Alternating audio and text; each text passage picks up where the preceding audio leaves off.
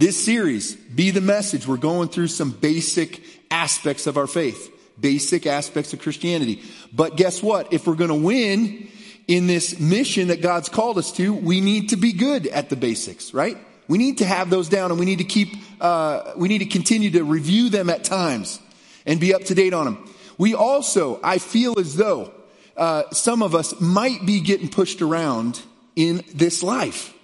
I don't know if it's a situation you're going through. I don't know if it's the devil as he's attacking you. I don't know what it might be, but we're on the defensive. We're being pushed back. That puts us back on our heels. That's not a winning posture. And I know that we need to sometimes be reminded, because I do, that we serve a God who has already won the victory. Amen? He's already done it. We're just walking it out. It's not as though failure is really going to happen to us in the big picture. But we're already on the winning team. We're already a part of the winning program. And we need to get back into an offensive posture in our lives. There is not a situation you're going through that is going to defeat you unless you allow it to by getting your focus off the one who is in charge, Jesus. There isn't a situation where you're going to lose unless you allow it to become that in your life. That has to do with our mindset and our attitude.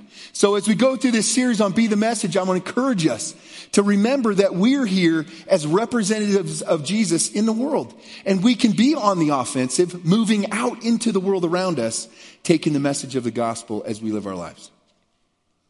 How was that? That's all right? Yeah. Hey, man, I'm trying. Hopefully that connects. I thought it made sense. But yeah, listen. One game at a time. It'll be, it's that kind of season.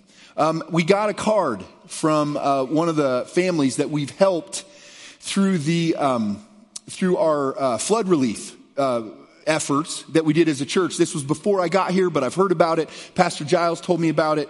And what a cool thing that you guys did to come together, to rally together, to collect resources, also to raise some money, I think, through t-shirt sales. And so there's a family here, the Cook family. I think they are in Prince, Nebraska, but we were able to help them a number of times. He's in law enforcement, and they actually had their home flooded, and a lot of destruction happened for these guys. There was a young man last night who knows this family, so he's like, I was pronouncing the name Co, because it's K-O-C-H, and I know a family pronounced that way. He's like, nope, it's Cook.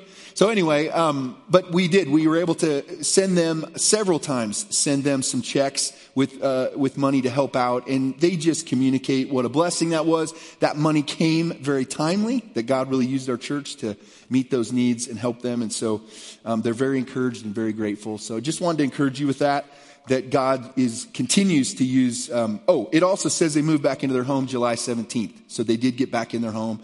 And so thank you for your generosity. And for, for blessing, I know many different families through that effort. So good job at being the message. Well, when I was a kid, if you wanted to have your own personal phone, you would have to go collect, after your mom was done cooking, you'd have to kind of go look in it wasn't really the trash. There wasn't recycling then, but you try to find some empty tin cans, and then you'd find some string and you'd tie between them. And then you would put one up to your mouth, and your buddy or your brother, whoever, would put it up to his ear, and you'd try to say something and hope that he might be able to understand you, kind of. And to be honest with you, my brother and I never got those to work, but theoretically they work. But anyway, today, obviously, it's very different, right? Everybody has a phone. Our kids get phones younger and younger. At some point, they're probably going to be born with a phone attached to them somehow. I don't know. But the reality is, I kind of lucked out a little bit in the rollout of cell phones with my kids as I was raising them, because my oldest was really didn't get to a place where there was an expectation where she was like, could I please have a phone? It wasn't until she was 14. And so because she got a phone at 14, guess what my other kids, how long they had to wait to get a phone. Yeah, it's fair, right? I mean, that's only fair. And I'm trying to be fair as a parent. I mean, clearly that's one of my primary goals, is to be fair with my kids. And so, so they all had to wait to 14, which I was kind of glad for, because though there are some safety concerns that are answered with a phone, seems like the problems can be a lot more. And so everybody's got a phone, and our kids can get online. They're connected, right? They can download music and movies and tweet and text and whatever else. And so we're all connected more. And so we would think that because we're more connected, that our relationships would be better. But I don't know about you, but it certainly doesn't look like that's what's happening to me in our world. It doesn't look like just because we can communicate easier that we're communicating better. Right? Do you guys see that too? I mean, I see just a lot of miscommunication, arguments, frustration that happens on through the interweb that isn't good. It's not helping us. It's not bringing our country together. It's dividing us. So we have this problem with communication. And though we have these devices that are smartphones, I think they're kind of making us dumb when it comes to deep communication, deep relationships. I'm not saying it's ever been easy, but I don't know that this is helping us. And so sometimes we need to step back a minute, disconnect from that world, and remember that we need to be connected in the real world that we live in. We have relationships that are important at home, our families, our spouses, our kids, our parents. Those relationships are so important. And communication within the family is essential. Good communication, clear communication is essential to success. I mean, communication breakdowns in the family can cause major problems. They can divide spouses. They can cause rifts between parents and children. There are all kinds of difficulties that can be caused when communication isn't clear. Same thing can happen at work. So it becomes so important that our communication is clear. And communication is not just about words, right? It's also about actions. That's part of the reason that I think texting communication has a breakdown, because it really doesn't communicate everything. I mean, when email first came out, I remember people getting fired because they tried to send a sarcastic email to somebody they worked for. It didn't work. The sarcasm did not come through. It just looked like an insult. And so we've kind of learned, now there's these emojis or whatever, there's faces. So you can say, hey, I'm sending you this message and I'm smiling while I'm doing it. So I don't know, man. But anyway, I know that we need to figure out communication in person, and we need to learn maybe in some cases, or be reminded of what good, deep, authentic communication looks like. It's important for all of us. Military commanders know that if they can break down the communication in the enemy, they have an advantage instantly. And they can quickly defeat even an army or a force that's larger and has more resources. If they can break down communication, man, they can wipe them out quickly or take the victory. And so Satan also knows, does he not, that we have communication issues in our homes and in our jobs and in the places where we live. And don't you think he would want nothing more than to break down that communication, cause conflict, bring tension and difficulty and strife into those relationships so that they become ineffective, so that we're not able to communicate well. We're going through this series. We're looking at going into the world. We're looking at the places where we live, where we work, where we play, and recognizing that God wants to use us to be the message in those arenas. That we have these areas where we get to interact with people. These arenas where we have relationships. And we need to be the message or live out the gospel in those arenas. That really we're not just there on accident. We're not just there because we chose to be there. But as followers of Jesus, there's a purpose behind it. That God has put us into those arenas with purpose. And we need to stay focused on that. But sometimes it's easy for some of us to sort of overlook some of the important relationships close to us, like in our homes, and look past those to say, hey, I want to reach the world and I need to make an impact. And that can be easy for some of us. And so I just want to encourage us as we're looking at this, that the impact we have outside in the world is not as important as the impact we have in our own homes. And some of us need to focus this series and what we're learning here on our homes. So we're being the message just inside of our family units. That's where our efforts are needed. And so I just want to encourage you with that. As a pastor, I'm called certainly to reach the world. I had a passion very early, even as a child, to reach my friends, to see them come to know Jesus. I just so desperately wanted them to have a relationship with Christ. And so I would share with my friends, I would talk to them about God. And that's been something that's been a part of my life. But as much as I'm called to this region to reach this world, my priority ahead of that is to this church. I've been called to be a pastor here and to serve you guys and to help you and support you as you try to follow Jesus and you work through the difficulties and the highs and the lows of life. And so I know that before reaching the world, it's a higher priority that I focus on this church. And then before this church, I have as a priority my family.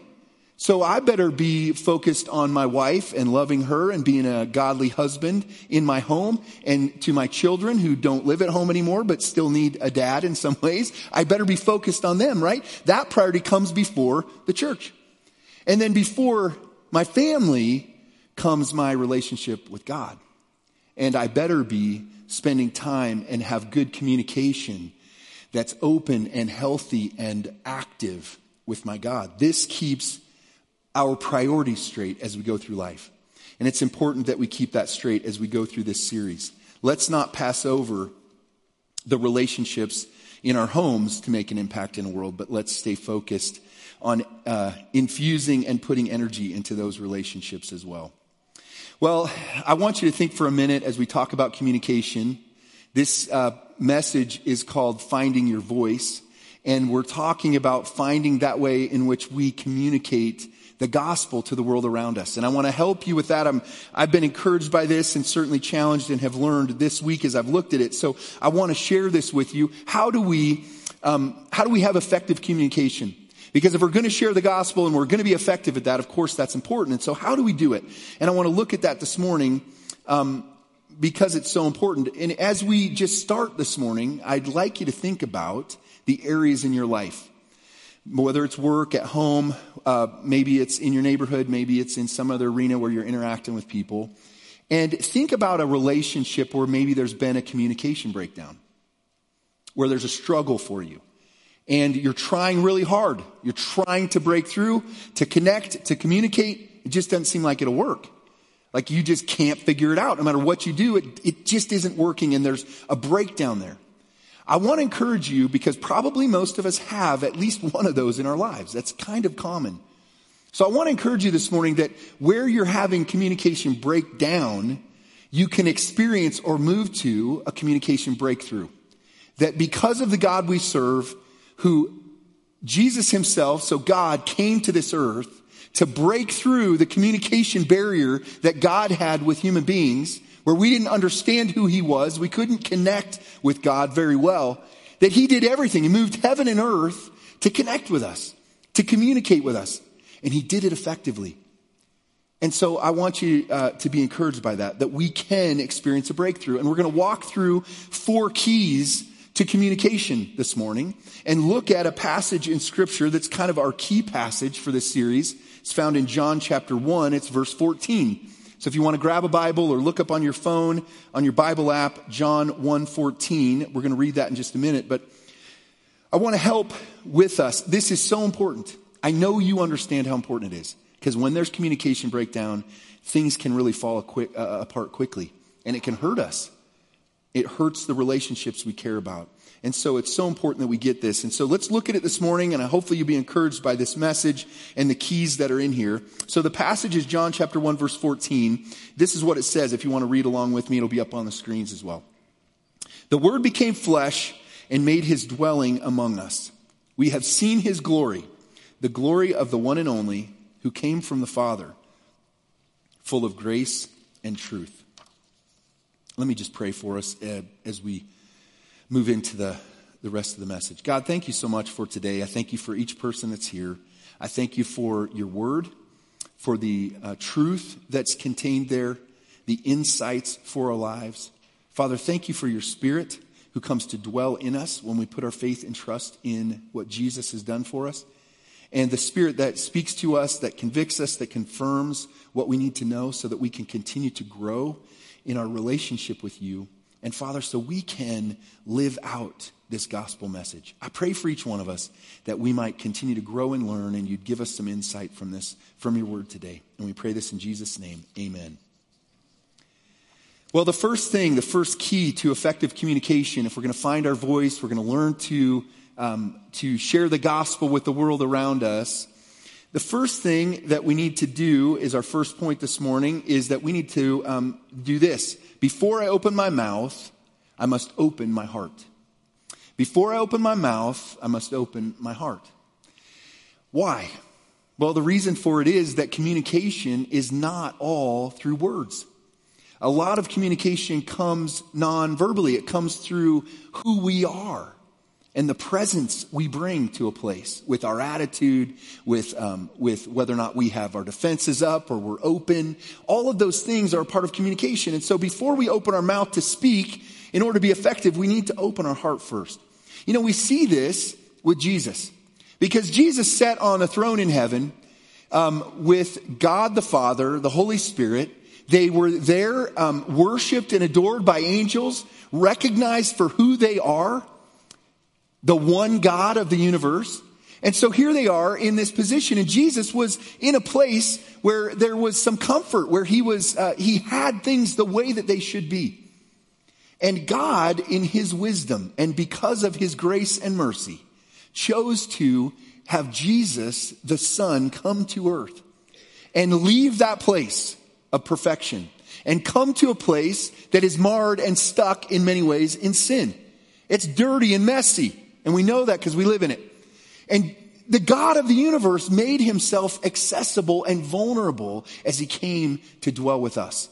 And the purpose, of course, was to bring us salvation, the ability to reconnect with God himself. This is what Jesus did. You know, Jesus could have come to the earth as an adult. He could have appeared on the earth as a 30-year-old man and begun his ministry and gone through it and done just fine. And everybody would have said, where did you come from? And it just wouldn't have mattered, right? He would have said from heaven, like he said anyway. He could have done that. But isn't it fascinating? Doesn't it say something about God? That Jesus came not as an adult, but as a vulnerable baby. You know, God isn't needy. Jesus doesn't need anything, right? We know the scriptures teach us that God is all sufficient. He contains within himself everything that's needed for his own existence, for his own happiness and prosperity, you know, in order to prosper. He doesn't need anything else. But Jesus comes, God in the flesh, and starts as a baby who is needy, who needs to be fed, who needs his mom, who needs his dad in order to survive. It says something about God that he was willing to become vulnerable, to enter this world in a vulnerable way. And it speaks to us as we go through this life. If we want to have effective communication, if we want to have relationships, we need to learn how to be vulnerable. We need to open up a little bit and share our hearts. There's a little book that I've read recently called The Rusty Knight. I don't know if you've, or The Knight in Rusty Armor, The Knight in Rusty Armor. I don't know if you've ever heard of it. It's kind of a little kid's fable, but it's a story that has a purpose to it, teaches a lesson. And it's a story about a knight who would dress up in his armor and go out to war. And he would fight with the king and for the king or under the king's banner. And he loved to fight in battle, and he learned how to be successful there, and he would win. And he was a key component of the king's strategy to defeat the enemy. And he was always ready to go on a campaign or mission. But as he got older and as he lived life, you know, he was married, he had a wife at home and a child. And as he got older, as he continued to fight more, he grew more comfortable in his armor than out of his armor. And so he began to just leave the armor on longer and longer. When he'd get home, he didn't take the armor off. Sometimes it'd take a couple of days. Sometimes he would leave it on for a month. And then all of a sudden, before he knew it, it was on all the time. He just was comfortable in it. He was protected in the armor. He was used to its weight and how it felt. But the problem is that his wife started to say, husband, there's a problem here. Like, I want to be able to see your face, but you have a mask over it. You have his helmet on.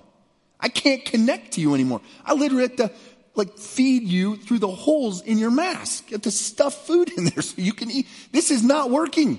I need to know you. I want to have a relationship with you. And there's now we're disconnected and there's a distance here. You need to take that armor off or I'm leaving. And so he thought, wow, okay. Man, I love my armor. I love going to war, but I don't want to lose my wife and my comfortable home. And so he wrestled with it. And all of a sudden he goes, I got to get my armor off. And so he started to try to take it off. The problem is he couldn't get it off. It'd been on there so long, it was like stuck on his body. He couldn't get his face mask open. He couldn't get the helmet off. And so he was stuck. And so he said, what am I going to do? He started to feel desperate. He's stuck in this armor. And so he went down to see the blacksmith. And on his way down, as he was walking up, the blacksmith was bending a horseshoe into place with his bare hands. The blacksmith was the strongest man in the kingdom. And so this guy can help me get this armor off. And so he went to the blacksmith and said, you got to get this armor off me.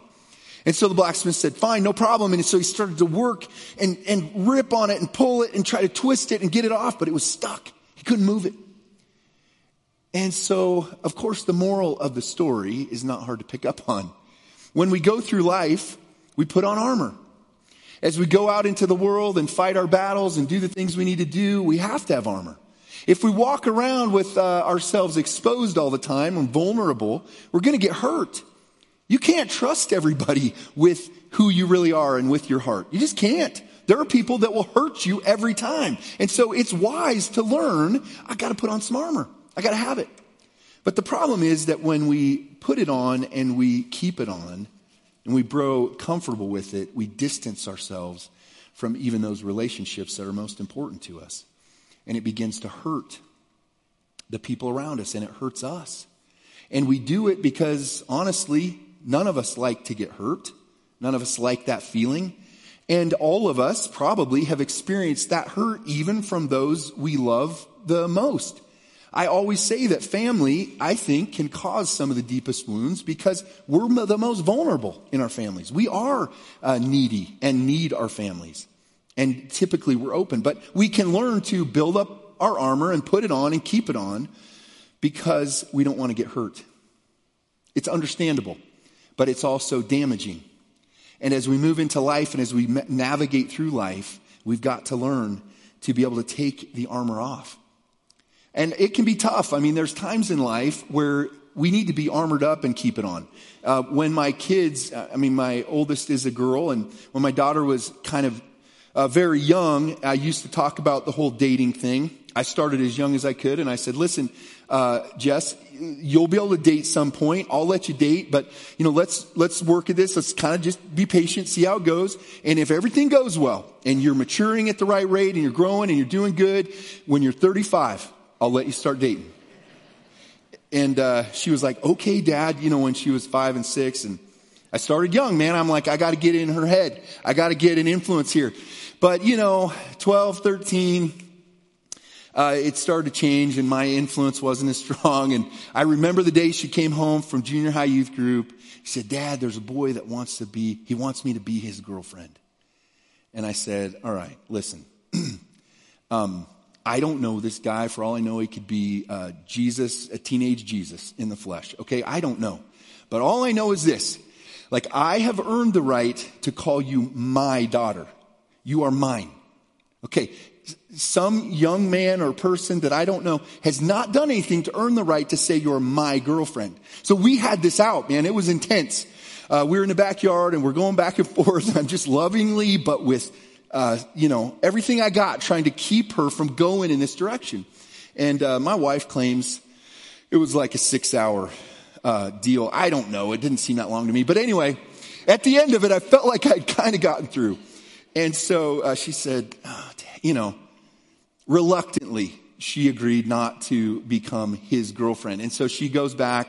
And I remember the next day or a couple days later, she comes home and I'm like, hey, how are things going with it? And she's like, oh, he's on to somebody different. He's just a player, man. He wasn't really interested in me. And I was like, yes, Dad was right. Hey, listen, there's times I really did. I told my kids, man, keep your armor up. When you start dating, go date. Go out with boys to my daughters and girls to my son. Like, get to know them. Find out the kind of person that you'd like to marry maybe, or what guys are like and girls are like. That's fine. Get an education. Just don't open your heart because I don't want you to get hurt. And what are you going to do in high school and junior high? You're not going to get married right away probably. And so just keep it at that, keep it in a safe place. Of course, I was trying to protect them.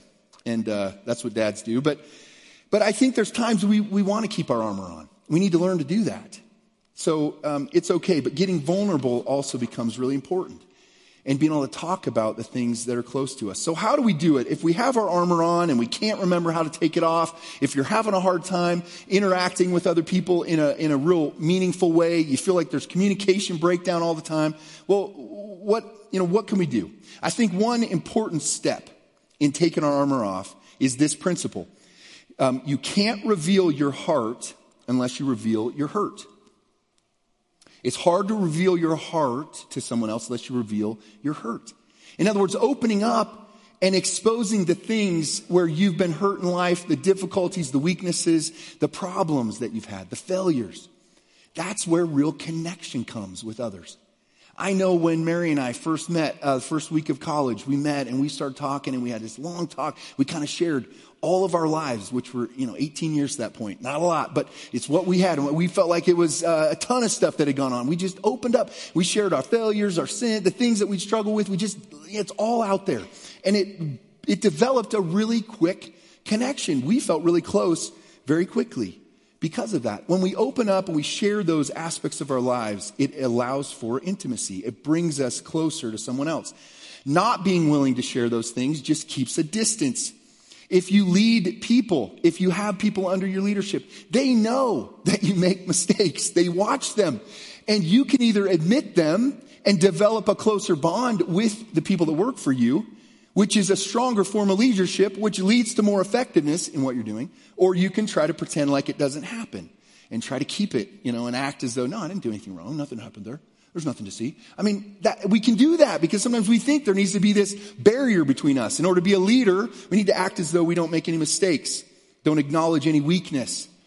But it really hurts us when it comes to relationships. And so I think one of the reasons we're afraid of opening up, sharing these aspects of our lives is just we don't want to get hurt. We don't want to be rejected. And that fear of rejection can really dictate our lives. It can control whether or not we're really willing to open up and to connect with somebody at a deeper level. And so that fear can govern us. We don't want to live out of fear, though. The scripture teaches us actually that we need to mature in Christ beyond that fear in relationships. 1 John 4:18 says this, "There is no room in love for fear. Well-formed love banishes fear.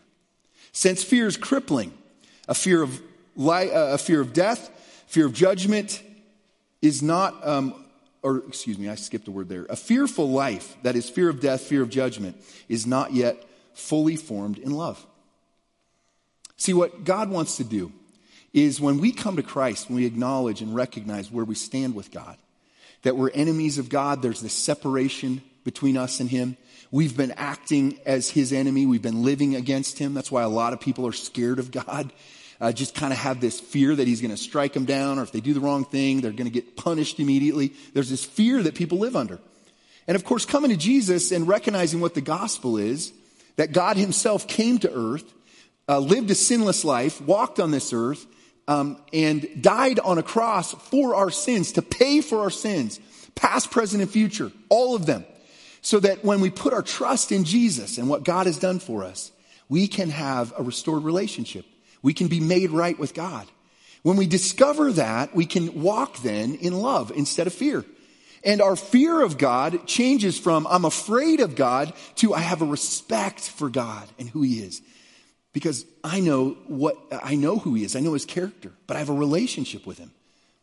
So there's a great deal of respect, but I'm not afraid anymore. And this is the kind of thing that God wants to do in us. And honestly, guys, I want to set the bar kind of high here, but this is a reality. If we walk in that love, we can have fear of hurt in relationships, fear in relationships can be completely removed from our lives. When God fills us and we walk in Him and in His love, we learn that risking to have a relationship, to connect with someone who might hurt us, and I guarantee you will get hurt if you open up. I'm not making a promise that you won't get hurt. But here's the thing, that hurt changes in how it impacts our lives. We're able to absorb some of that hurt. We recognize that we're here to sacrificially care for others, because our God did that for us. And so we begin to change our perspective on it. Rather than fearing others and worrying about how they're going to treat us and hurt us, we begin to embrace the fact that we're here not to worry about what they're going to do to me, but to influence and love and help them. And when my focus changes that way, it transforms the way I live my life. And I want to encourage us that we can do this. This is the kind of thing that God wants to do in our lives. He doesn't want us to live out of fear. And when we're afraid, we don't open up. But when we can get past that and recognize that our God, that our God is good and He loves us and He wants to transform our hearts towards others, this transformation can take place. There's a movie called The Bucket List. Maybe you've seen it or heard about it, but the character, Jack Nicholson's in the movie, and he plays a character who finds out that he has just months to live. Right? And so he just has months to live. And so his reaction to that, after he gets over the shock and surprise, is to say, well, hey, if I'm going to die in a couple months, why don't I do all the things that I've always been afraid to do before? Because I might get killed. That fear's gone now. And so he goes and does the craziest things he can think of. Races a race car on a track, goes as fast as he can. He's not afraid of crashing and dying because he already knows he's going to die. He jumps out of an airplane with a parachute, waits until the last second, as close to the ground as he can get, pulls the chute. Because guess what? If the chute doesn't open, he hits the ground, he's going to die anyway. He doesn't scare it anymore. Says, I'm going to kiss the prettiest girl in the world, and if she slaps me, I don't care if she rejects me. I'm not scared of that anymore. This is the way he's living his life with this newfound knowledge. The problem is there is one thing that still terrifies him. He's scared to death of it.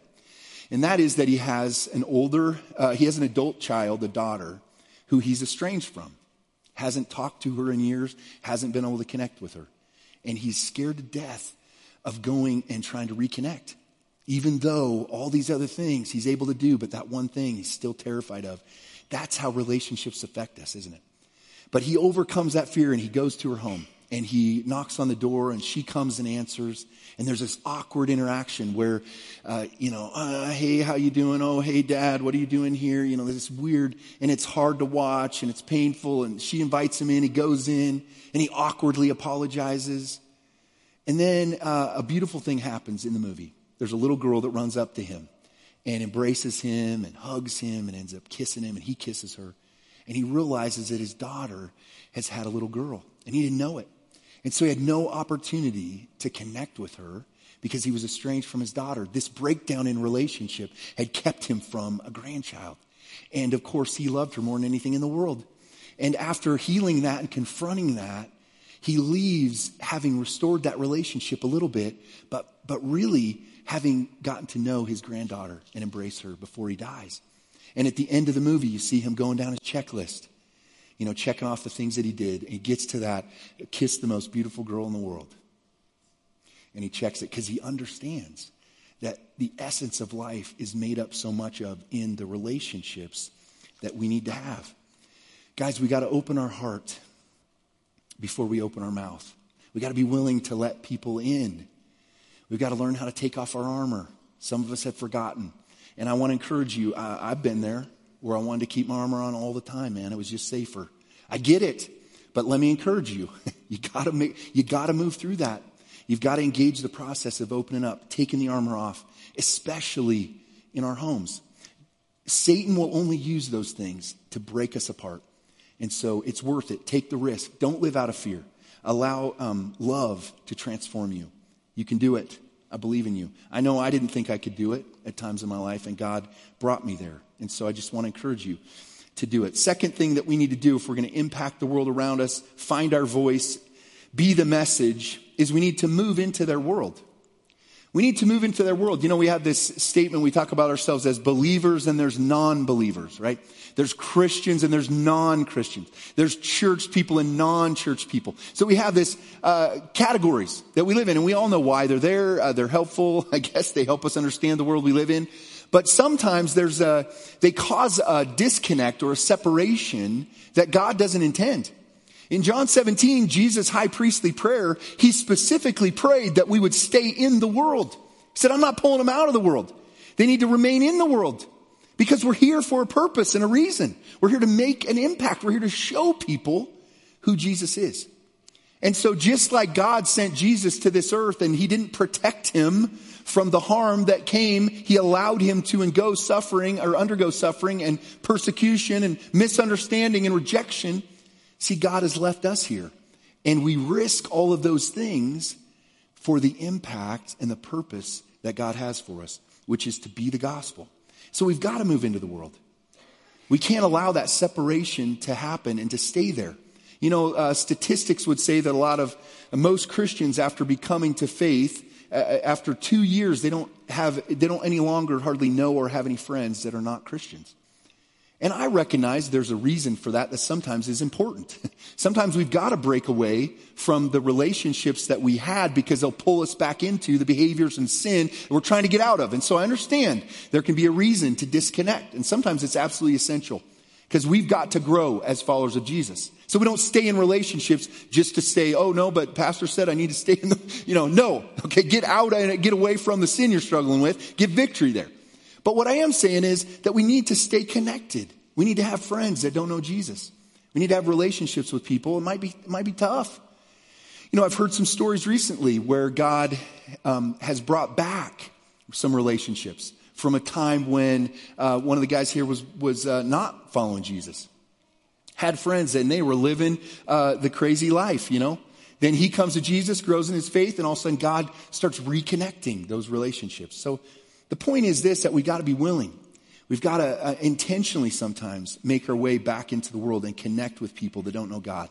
For some of you, it's easy. You're doing it every day. But for some of us, we have a tendency maybe to isolate ourselves, to insulate ourselves from the harsh world and from people that don't know God.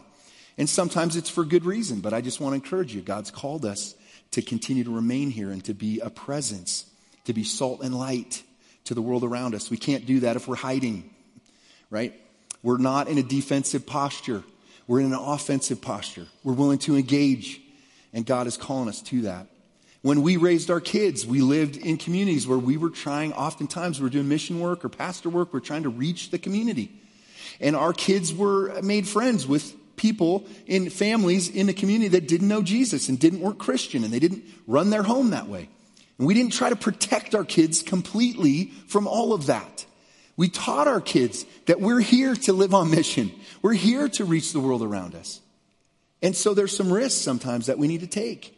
I'm not saying we allow our kids to be exposed to everything. No, we need to protect them. But I think sometimes we're too protective in that sense. It's okay. We need to teach our kids that we're living on mission. They can understand that and help them go after it. Every community that I've lived in or worked in as a pastor or missionary, I've had a job in the community. I've either volunteered with sports team or worked in different kinds of situations, totally different things, not things that I was set out in my life to do usually. But I looked for opportunities to have a job there so that I had a connection to the world around me besides just being a pastor. And sometimes that really helps. And moving here, we were able to get a little acreage and have some hay that I put up, some alfalfa that I cut. And I've been trying to grow in my faith to the point that I was mature enough to actually put up hay, because it takes a lot of spiritual maturity not to lose your mind and your Christianity. But I'm growing in that, right? But here's the deal. But the point is that God's given me that chance, and I believe it's just because this is how my life's worked. It's how things have gone for me. Now I have, machines that break down. I got to get parts. And you build relationships with people as you live your life. And that's just always happened for me. I think we need to realize that God has us in the world. He has us here for a reason, and we need to connect with people, not be afraid of it.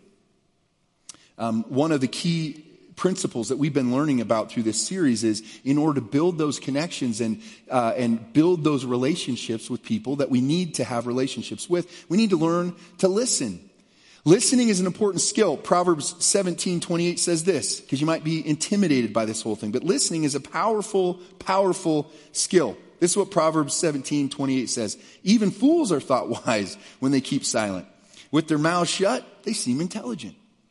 Look, I've been in situations where I was way too dumb to be in that room. I was with some high-powered people that were strong, effective leaders, and I was a young guy that knew hardly anything. And the way I navigated that room, I actually put this into practice. I just kept my mouth shut.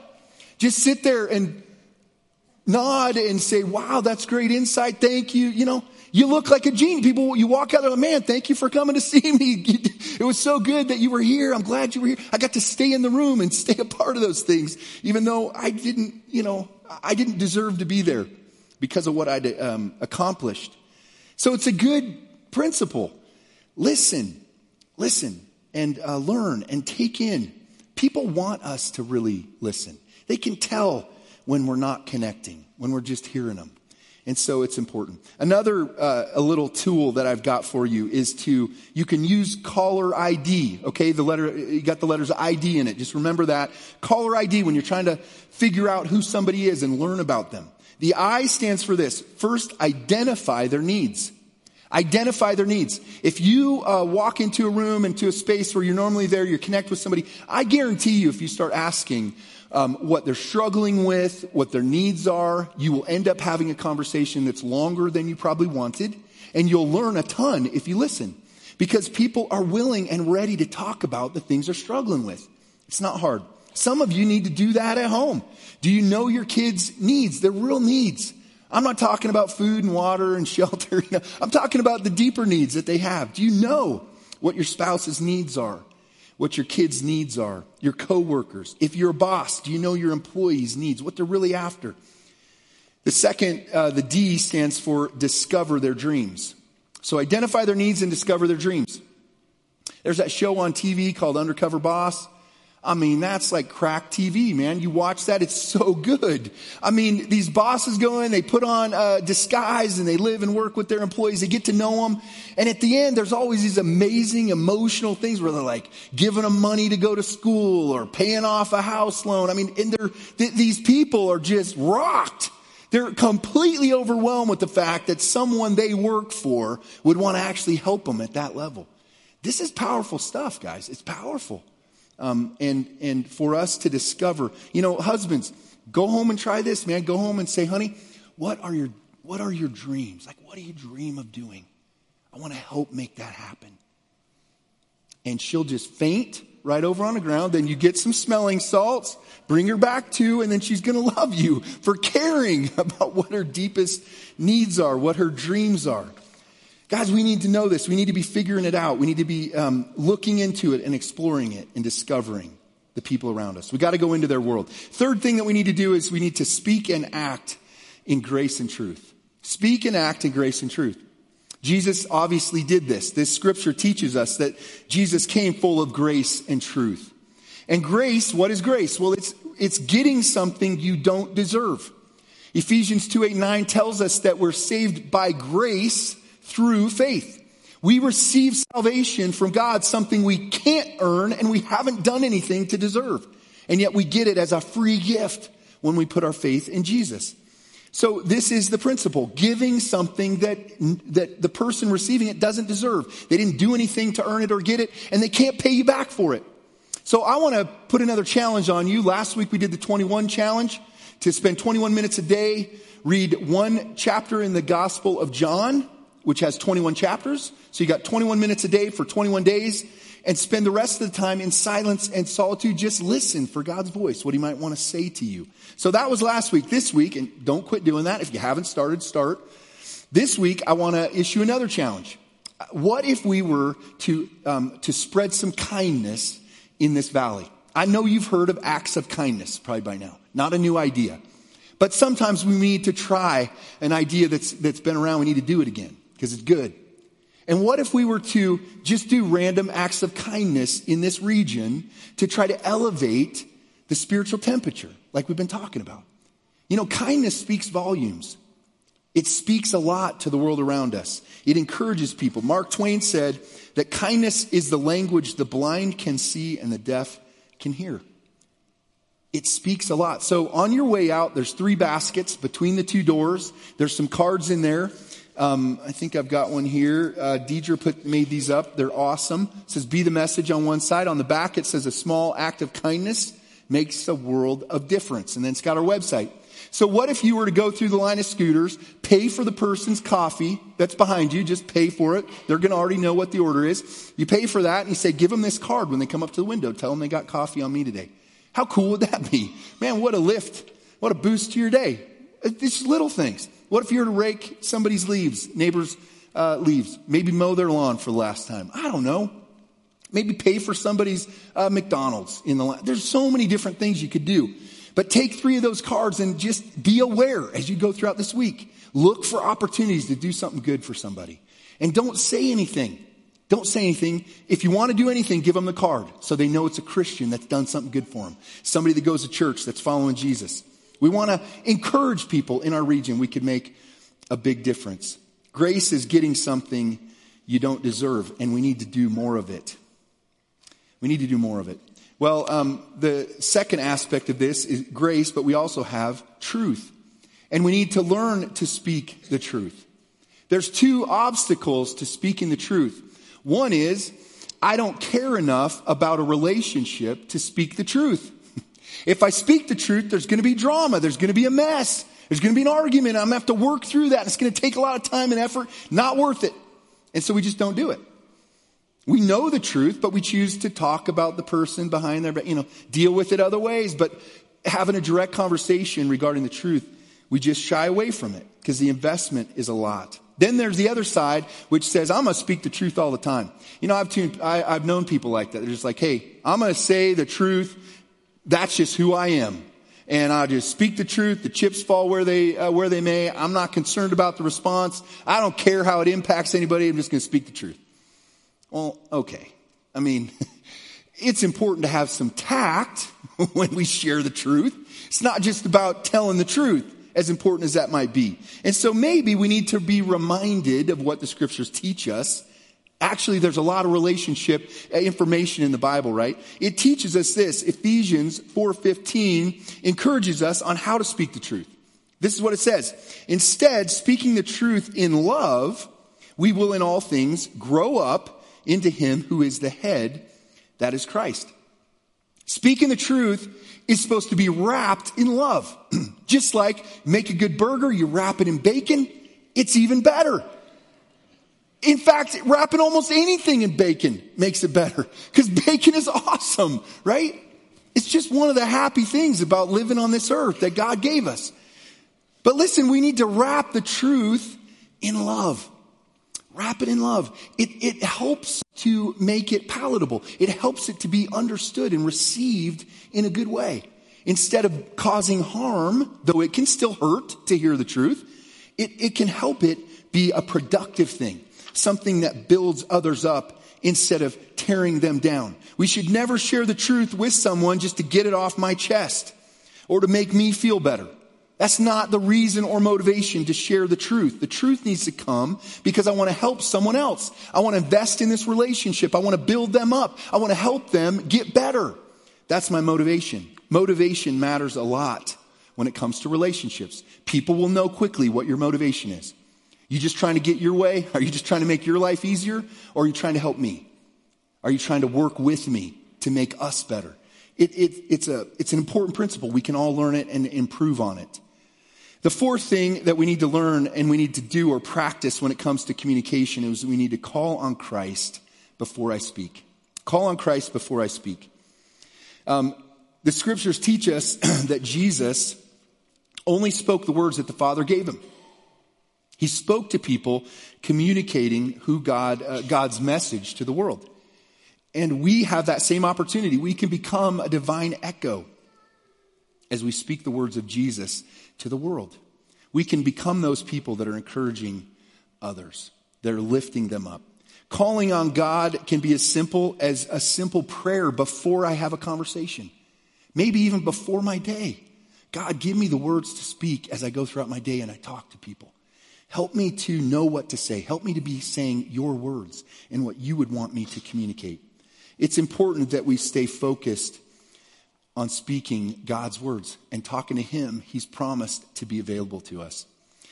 Well, part of this message of finding your voice is knowing how to share the gospel. I know that we need to live out the gospel first, but I want to make sure that you're equipped to share the gospel as well. There are times in your life that somebody's going to come up and you're going to run into a situation where somebody's going to be ready. They're going to need to trust in Jesus and they're going to be ready to do it. They might even be asking you how to do it. And I want to make sure you know how to do that. And so Pastor Ben, who leads our youth ministry here, is actually has equipped the young people, our youth, to know how to share the gospel. And there's a ministry that they've kind of utilized to do that called Dare to Share. In fact, they just went to an event yesterday, right? You guys had a good time? Went well? Good. Okay, so they're growing in this, and they have a mission to share the gospel. Really, my heart for us as a church is that we're just prepared. We're equipped. We know how to do it when we come in those situations, and God brings us in a place where we need to help somebody, that we know how to do it. And so Pastor Ben, though he's here, had a long trip yesterday, so he made a video. So we're going to watch that video real quick. This is on how to share the gospel with somebody else. Hey there, I'm Pastor Ben, and I wanted to share with you this incredible tool that we have to know the message of the gospel and be able to share it with the people around us in an easy way. We take the word gospel and we break it down into an acrostic. Let me show you how it works. We take the letter G. God created us to be with him. See, in the beginning, when God made Adam and Eve, he formed them in his image, and he spent time in an intimate, close relationship with them. And all of us are created with that purpose to be in relationship with God. But then we get the next letter, O. Our sins separate us from God. Sin is an open attack against the character of God, and once Adam and Eve chose to sin, they were no longer worthy to be in God's presence. All of us are born with a sin nature, and therefore we're born separated from the purpose that God has for us. We try to fix it by doing good things, but the problem is, in our next letter we see this, S. Sins cannot be removed by good deeds. We try to pay with good deeds, but it's the wrong currency. God requires the shedding of blood for the forgiveness of sins. Ephesians 2:8-9 puts it this way. It is by grace you've been saved through faith. It's not of yourself. It's a gift of God, not by works, so that no one can boast. It's not about the good things that you do, but it's about the grace that God shows us through Jesus Christ, as we'll see in this next letter.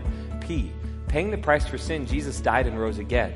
God sent his son Jesus, who came and lived a perfect life and then gave himself up as a sacrifice for us, paying the debt that we owed to God, and then raising from the dead as God declared that payment as accepted and gave Jesus the power to give you new life.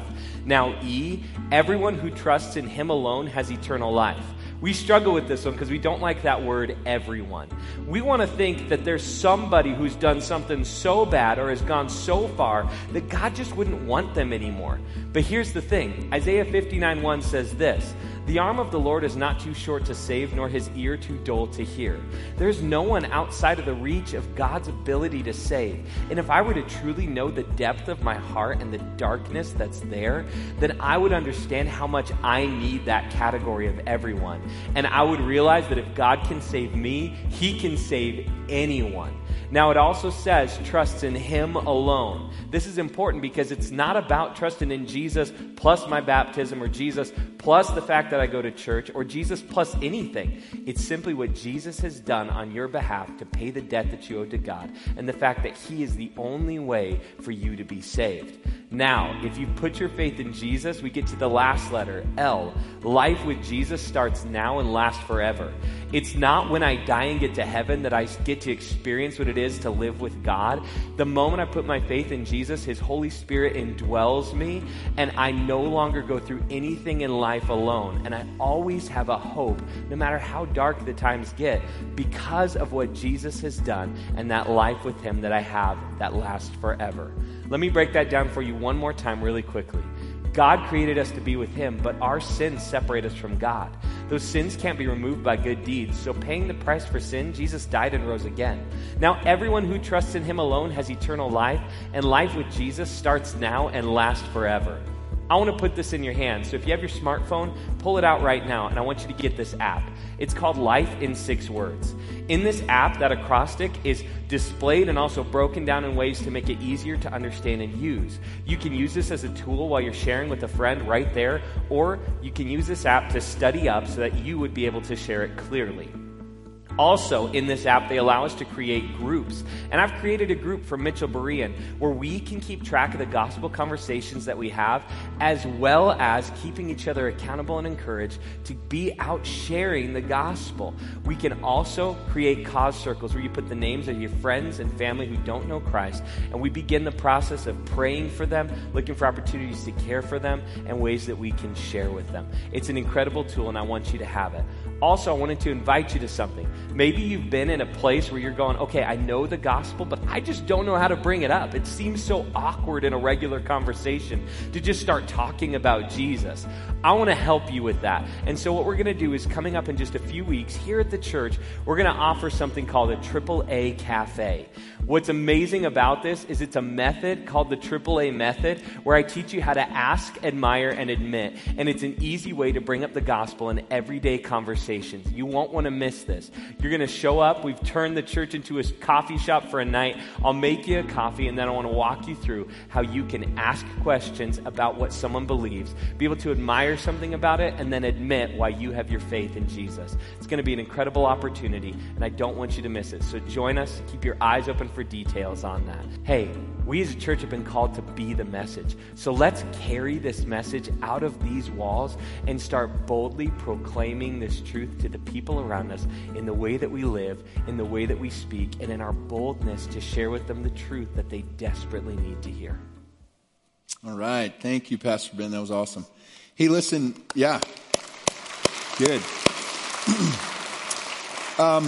So yeah, we will communicate when that AAA Cafe is going to happen. Expect it in the next couple weeks. But honestly, my heart, again, like I said, is just to empower you, equip you. Make sure that you feel prepared, you know how to handle a situation when God brings those up, because He does in our lives. And if we're ready, we're able to step into it and help somebody. And there's nothing better than that. So I want to help you with that. So take advantage of that when it comes up. So as we close today, 3 things. Keep the 21-day challenge.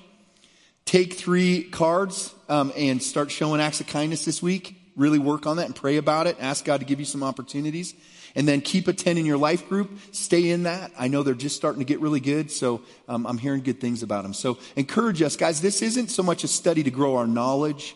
Be the Message is all about growing our action, right? It's actions to put into practice some things that we know. And so I just want to encourage you to keep taking those steps, and you're going to be amazed at where you end up and how God uses you. Let me pray to close this. God, thank you so much for this church. I thank you for each person here and your love for them and your desire to reach in and touch their hearts and souls and awaken them to the idea that they could be used to help others, that there's so much power in their life. In who they are. They have a life message as they live out the gospel. Others get to see that. God, we know that people see and are watching us even when we're not aware of it. So I just pray that you would encourage us, empower us, help us to step forward and go on the offensive no matter what's going on in our lives, God, that we would trust you with it and continue to walk with you so we could be the message in this region. And I pray all this in Jesus' name. Amen.